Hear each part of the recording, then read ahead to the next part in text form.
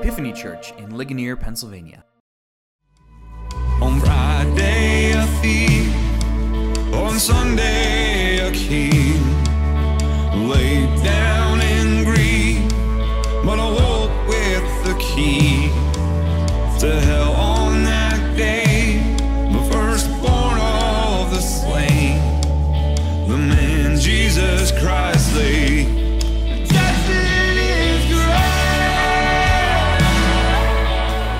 Welcome to Epiphany's Sunday Sermons, a podcast ministry of Epiphany Anglican Fellowship in Ligonier, Pennsylvania. Our church exists to help people discover and rediscover the love of God in the Christian gospel. To learn more about our church, visit our website at epiphanyligonier.org. The most famous track from Bob Dylan's 3-year born-again Christian phase of music, right? Remember when Bob Dylan was a born-again Christian for 3 years? And the most famous track to come out of that is arguably his Grammy-winning tune, You Gotta Serve Somebody, right? It's the first track off of his album Slow Train Coming, and it's really straightforward for a Dylan song because really he's just having fun coming up with creative and slantways rhymes while he sings. It's a lot of rhyming, a lot of clever writing, but it's not opaque like some of his other music. And every verse of the song is simply a look at the wide variety of life circumstances that we may find ourselves in, followed by Dylan's insistence that no matter what life circumstance you're in, you're going to have to serve somebody. Like he sings this. He sings, "You may be an ambassador to England or France. You may like to gamble. You might like to dance. You might be the heavyweight champion of the world, and you might be a socialite with a long string of pearls." And he goes on later on to sing, you might wear cotton or you might wear silk. You might like to drink whiskey. You might like to drink milk. You might like to eat caviar. You might like to eat bread. You may be sleeping on the floor or sleeping in a king-size bed. And then what's the chorus if you know it, right? But you're going to have to serve somebody. Yes, indeed, you're going to have to serve somebody. It may be the devil or it may be the Lord, but you're going to have to serve somebody. And that song won a Grammy, believe it or not. So people liked it and responded well to it, but you know who didn't like it was John Lennon, the activist, former Beatle, right? He hated the song. It caused him a lot of sort of internal angst. He went home and ranted into his audio diary and said things like, well, Bob Dylan wants to serve somebody now. I guess he wants to be a waiter. And then he recorded a song in his basement as a retort to Dylan's song called You Gotta Serve Yourself. And it was a parody track where he was just being angsty about Dylan's success. And he never released the parody track. The only reason we know that John Lennon wrote it was because it got released 18 years after his death in an anthology collection. But the idea that Dylan puts forward here, you gotta serve somebody, is I think at the heart of our reading today from Acts. That you gotta serve somebody. Who are you going to serve? And in our reading from Acts today, let's keep this theme in mind. Who are you going to serve? Because we're going to talk about this idea of leadership. Who's the boss? Who's in charge? We're going to talk about that today because that's the theme of Paul's sermon that we read today. And as far as the Bible tells us, this is the first sermon he really ever preaches.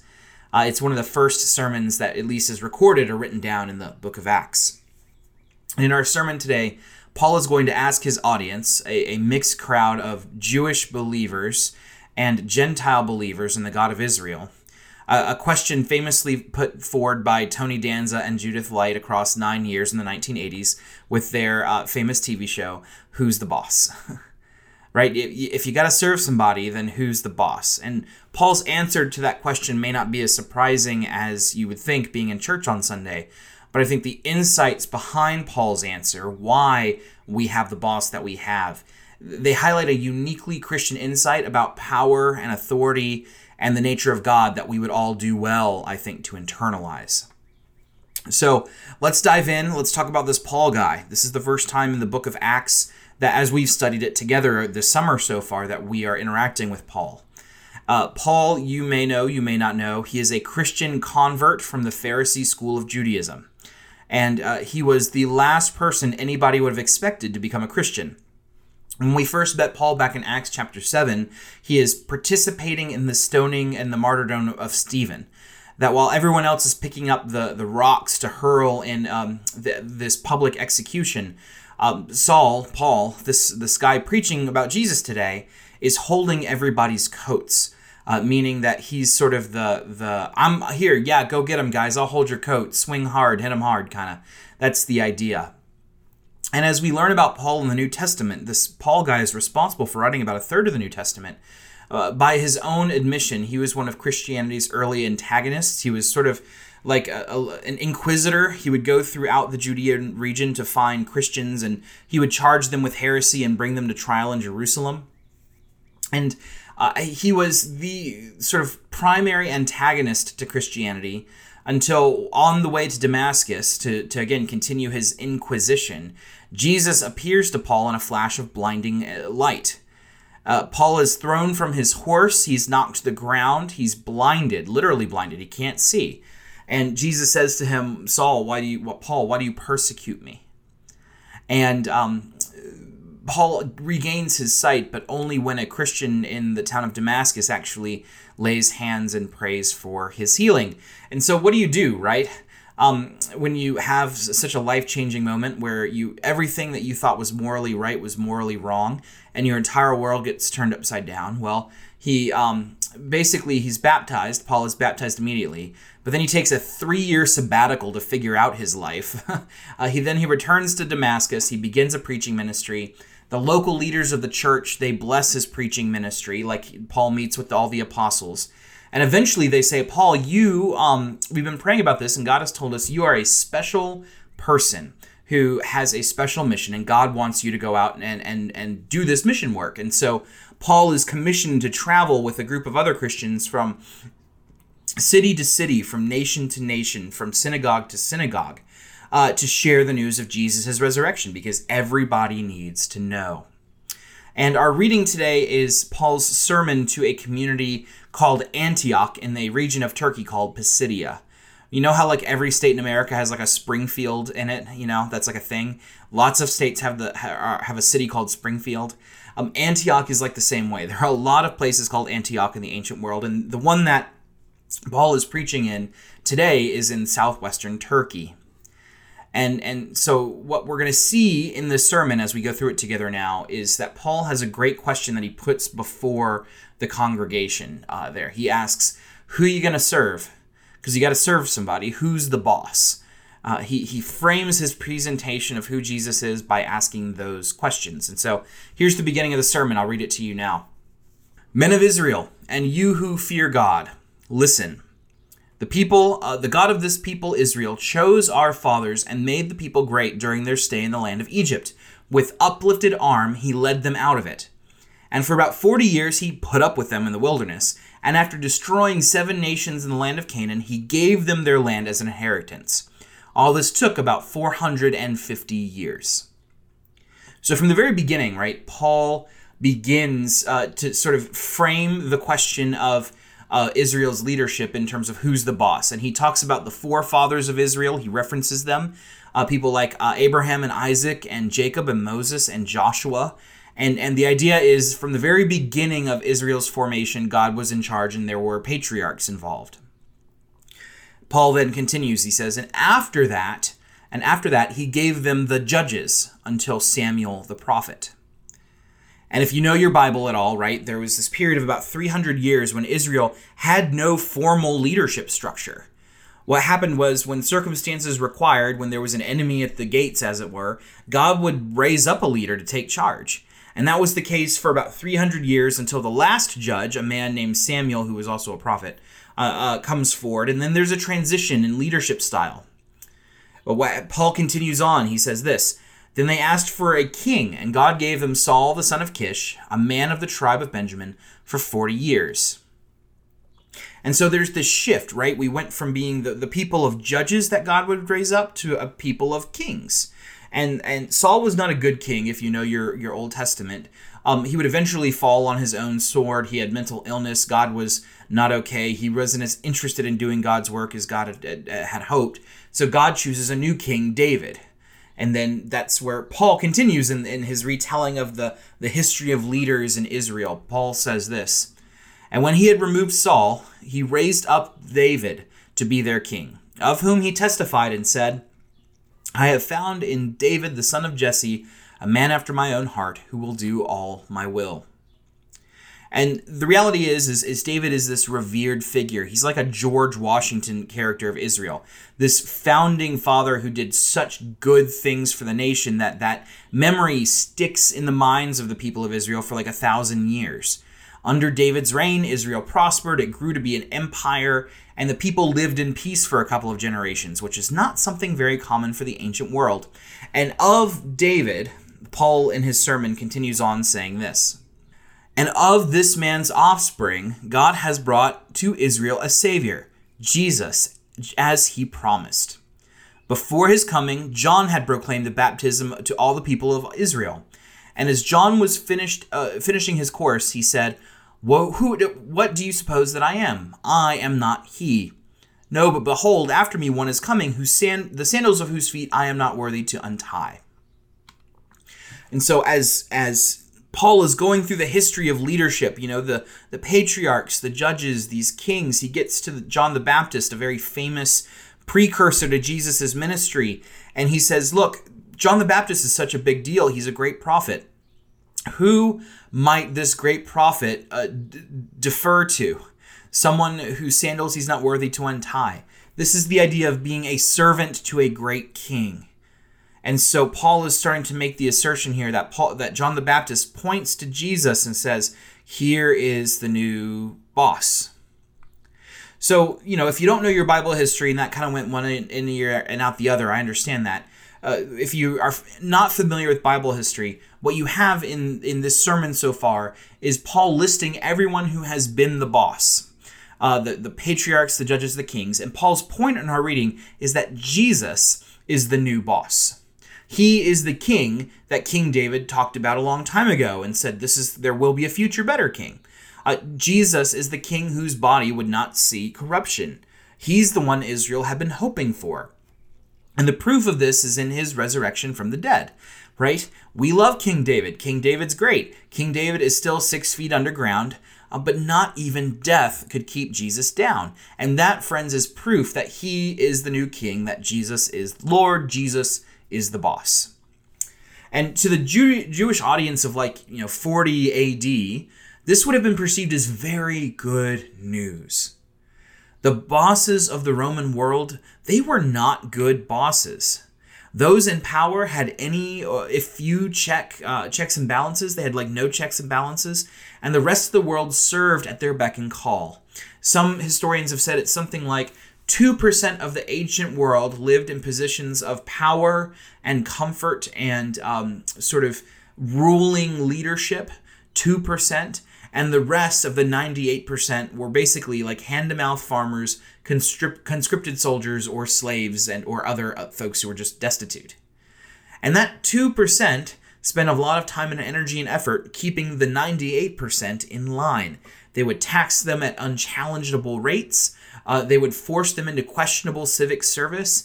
They would use the poor to service their baser appetites. You may remember, Jesus has a moral teaching about this. Jesus in Matthew 5, if you want to look it up, describes this Roman practice of conscription, where a Roman soldier in an occupied territory could legally compel a non-Roman citizen to stop whatever they were doing and help them with a task, right? And so this Jewish community, they hated this because they'd be going about their business, they'd be trying to get their work done during the day, and then this Roman soldier would come by and say, you, stop what you're doing and carry my things. And they'd have to stop what they were doing and then play bellhop for the Roman soldier who's occupying their nation, right? Jesus envisioned a world where such a Jewish person wouldn't just help schlep the luggage of a Roman soldier for a mile or so. He imagines a world in which they would maybe cheerfully agree or passive-aggressively agree, depending on your interpretation. They would agree to not just do it for a mile, but they would do it for 2 miles. And so there's this new King Jesus who has conquered death by the good news of God, that it comes from the grace of God, right? Jesus as king envisions and presents for the world a deliverance from this oppressive, abusive, uncaring bureaucracy of pagan bosses, which exploits the world, the bottom of the world, to serve the top. And that's why this might be good news to hear about Jesus as king if you are living in the ancient world. Now, you and I are not Jewish people living in the ancient world. We are, in fact, Americans living in the year 2021. And Americans, the news that there's a new boss in town, that there's a new sheriff in town, that doesn't strike us as good news. Americans hate their bosses.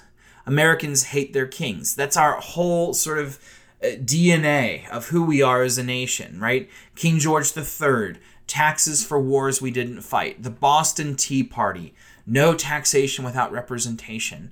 Right? We even have built into our Constitution the bit about quartering soldiers, right? The Third Amendment, right? So that if one of the military members comes up to us and says, "You stop what you're doing and house me and feed me tonight," the military is constitutionally forbidden from doing that thing, right? We have the power of consent in this manner. Americans are not ones to sort of look around and say, "Oh, good, we have a new and benevolent master," because we all like to think that we're masters of our own domain. We're not people who like to be identified as, we don't like to be ruled. That's part of the story we tell ourselves as a nation. And at first glance, this news that Jesus is Lord, or that Jesus is the new king, or that Jesus is the boss may not strike you as good news. We're people who have big yellow flags with snakes on them that say, "Don't tread on me." And I think the most American definition of freedom that I can come up with is something akin to, give me the bare minimum of rules that will allow me to do whatever I want to do without negatively impacting the people in my orbit, right? We may like to think that we like Bob Dylan, but we believe like John Lennon. Do we really want to be waiters now? Don't serve anybody else, serve yourself. That tends to be the more American mindset. Even kiddos eventually understand this, don't they, intuitively?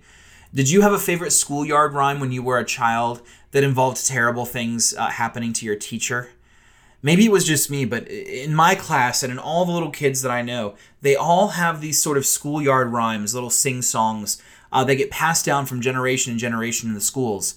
And they sing songs about how teachers would slip on a banana peel and die, or teachers would get flushed down a toilet, or teachers would have bricks fall on their heads. Like even the straight A teachers' pets who are ready for summer vacation, they sing along too, right? No more pencils, no more books, no more teachers' dirty looks.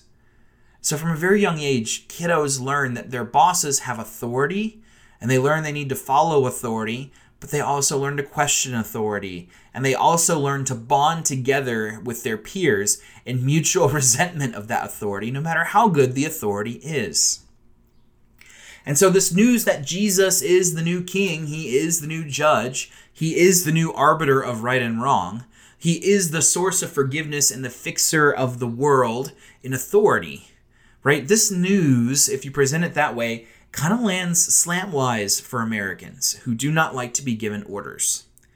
While The Who may have been the great English rock band, it is a very American sentiment to approach Jesus with the same kind of skepticism that they had in the song Won't Be Fooled Again, right? Meet the new boss, same as the old boss.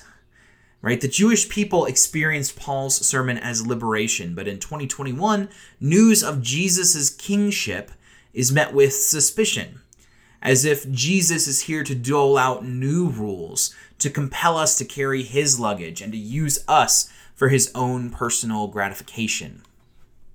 And yet, I think there are three things alluded to in our reading that make Jesus different. I mean, maybe difficult too, but mostly different. I think there are three things alluded to in our reading today that make Jesus different. And I want to sort of present them to you in closing. And I want to make the case that this is good news for you, oh American, listening into this sermon.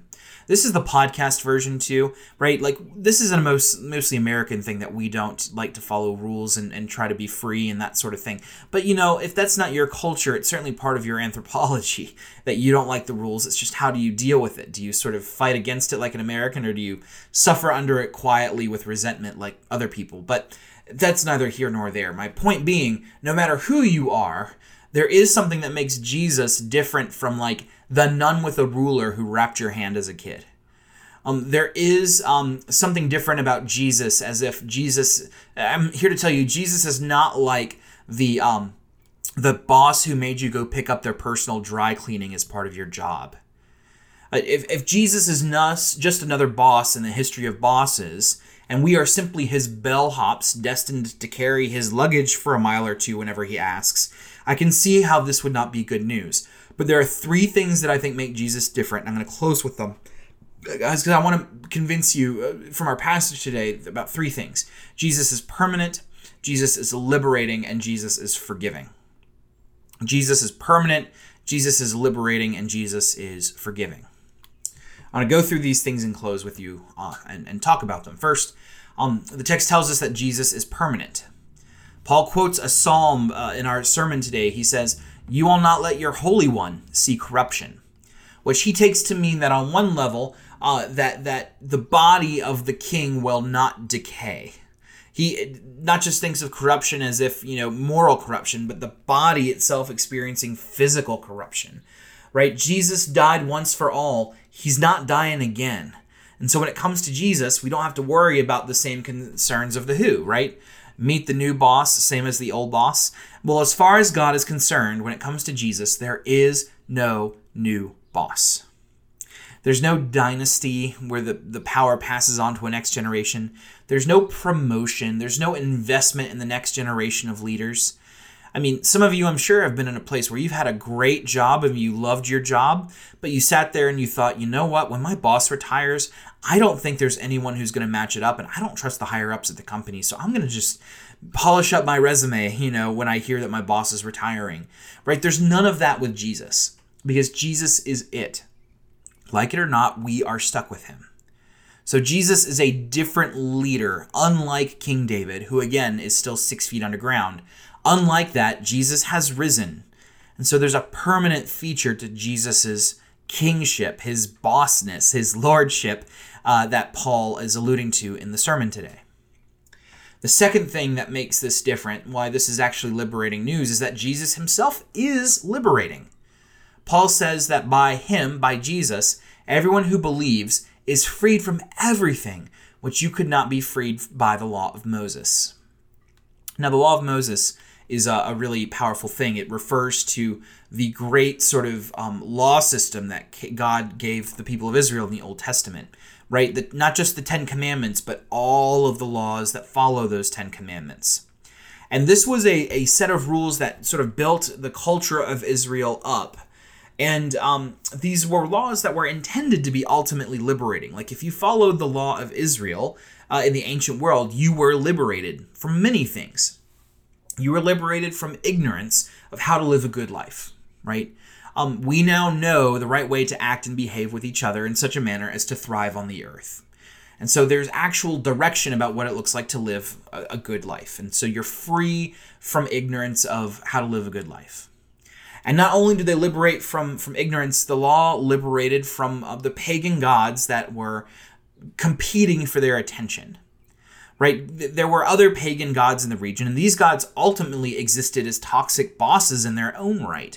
But the law of Moses liberated from the people from their the need to serve all of these other gods, which demanded things like pounds of flesh, and they demanded all sorts of terrible things, which is a sermon in its own right. But this toxic religion of other cultures, the law of Moses put up boundaries and said, if you follow my rules, you're not going to be enslaved to these pagan gods. And then the other thing the law of Moses did was it liberated people from their identity as a slave.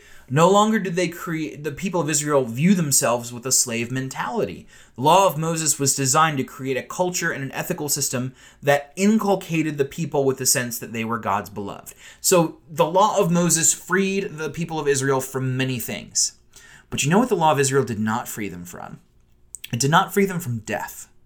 People still died when following the law of Moses. It did not liberate them from sin. They still sinned, and they still did bad things, and they still failed to live up to the standards God wanted. It didn't free them from selfishness. It didn't free them from the wicked serendipities of Satan. And so the law of Moses was liberating, but it was not liberating enough. Paul wants us to see that this new boss is indeed willing and able to fully liberate us from that which we cannot be freed from by the law. Third and final, the text tells us that Jesus is forgiving. Paul says, "Let it be known to you, therefore, brothers, that through this man forgiveness of sins is proclaimed to you." I wonder if you've ever had a boss who was forgiving and advocated for you at the same time. I wonder if you've ever had a boss who was genuinely interested in having you flourish and succeed. Imagine a boss who was completely concerned with your professional success, who would let you try and fail, but didn't hold you to the consequences of those failures and took them on itself. You present the failure project to the board, and people are getting angry at you, but your boss stands up and said, "I approved it. This is really ultimately about me." And all of a sudden, the board's ire turns to this other person. I mean, it's the same way with teachers, right? I wonder if you've ever had a teacher who saw something in you and created opportunities for you to learn and grow and try and mess up. But ultimately, you didn't fear failure and you didn't fear like love was going away, because ultimately the teacher was forgiving, understanding, and really simply investing in your own success. And if you've had a boss or a teacher like that, like, you know what I'm talking about. Because all of a sudden, your boss isn't your boss. Your boss is your advocate, your mentor, and your champion. You actually want to help your boss when he or she is struggling with their luggage. You want to play bellhop and help them out. You don't want a new boss. You want the same old boss, because what boss could possibly be better? And what Paul is getting at in our text today, friends, is that Jesus Christ is that kind of boss. He's that kind of Lord, that kind of King. Someone who covers from us when we make our mistakes out of a love and desire to see us succeed. Someone who advocates for us to higher ups and compels them to invest in us. Someone who's completely non-competitive. He doesn't view us as competition to what he's up to, because he believes that success is not mutually exclusive. Jesus is a teacher who isn't just cramming information into our brains because it's his job, but he's a teacher who is fully invested in building a path to our future, who no longer calls us students, but calls us what? Friends. And so we as Americans, I think, can maybe look at this in a different light, because if Bob Dylan is right, and I think he is, that we've got to serve somebody, well, you can't go wrong serving Jesus. Because if you're going to have a boss, right, find a boss that will die on a cross for you. Find one who's going to forgive you all your sins and cover for you when you make mistakes. Find the teacher who counts you as a friend. Because this new boss, friends, is not the same as the old boss. Dead and gone are the tyrants past who forced you into servitude, and the petty tyrants of our age who will one day be gone as well. But this king, my friends, will not see corruption, and his love for us is forever. In Jesus' name, amen. Might like to wear cotton, might like to wear silk, might like to drink whiskey, might like to drink milk, might like to eat caviar, you might like to eat bread, maybe sleeping on the floor, sleeping in a king-size bed, but you're gonna have to serve somebody. Yes, indeed, you're gonna have to serve somebody. Well, it may be the devil, or it may be the Lord, but you're gonna have to serve somebody.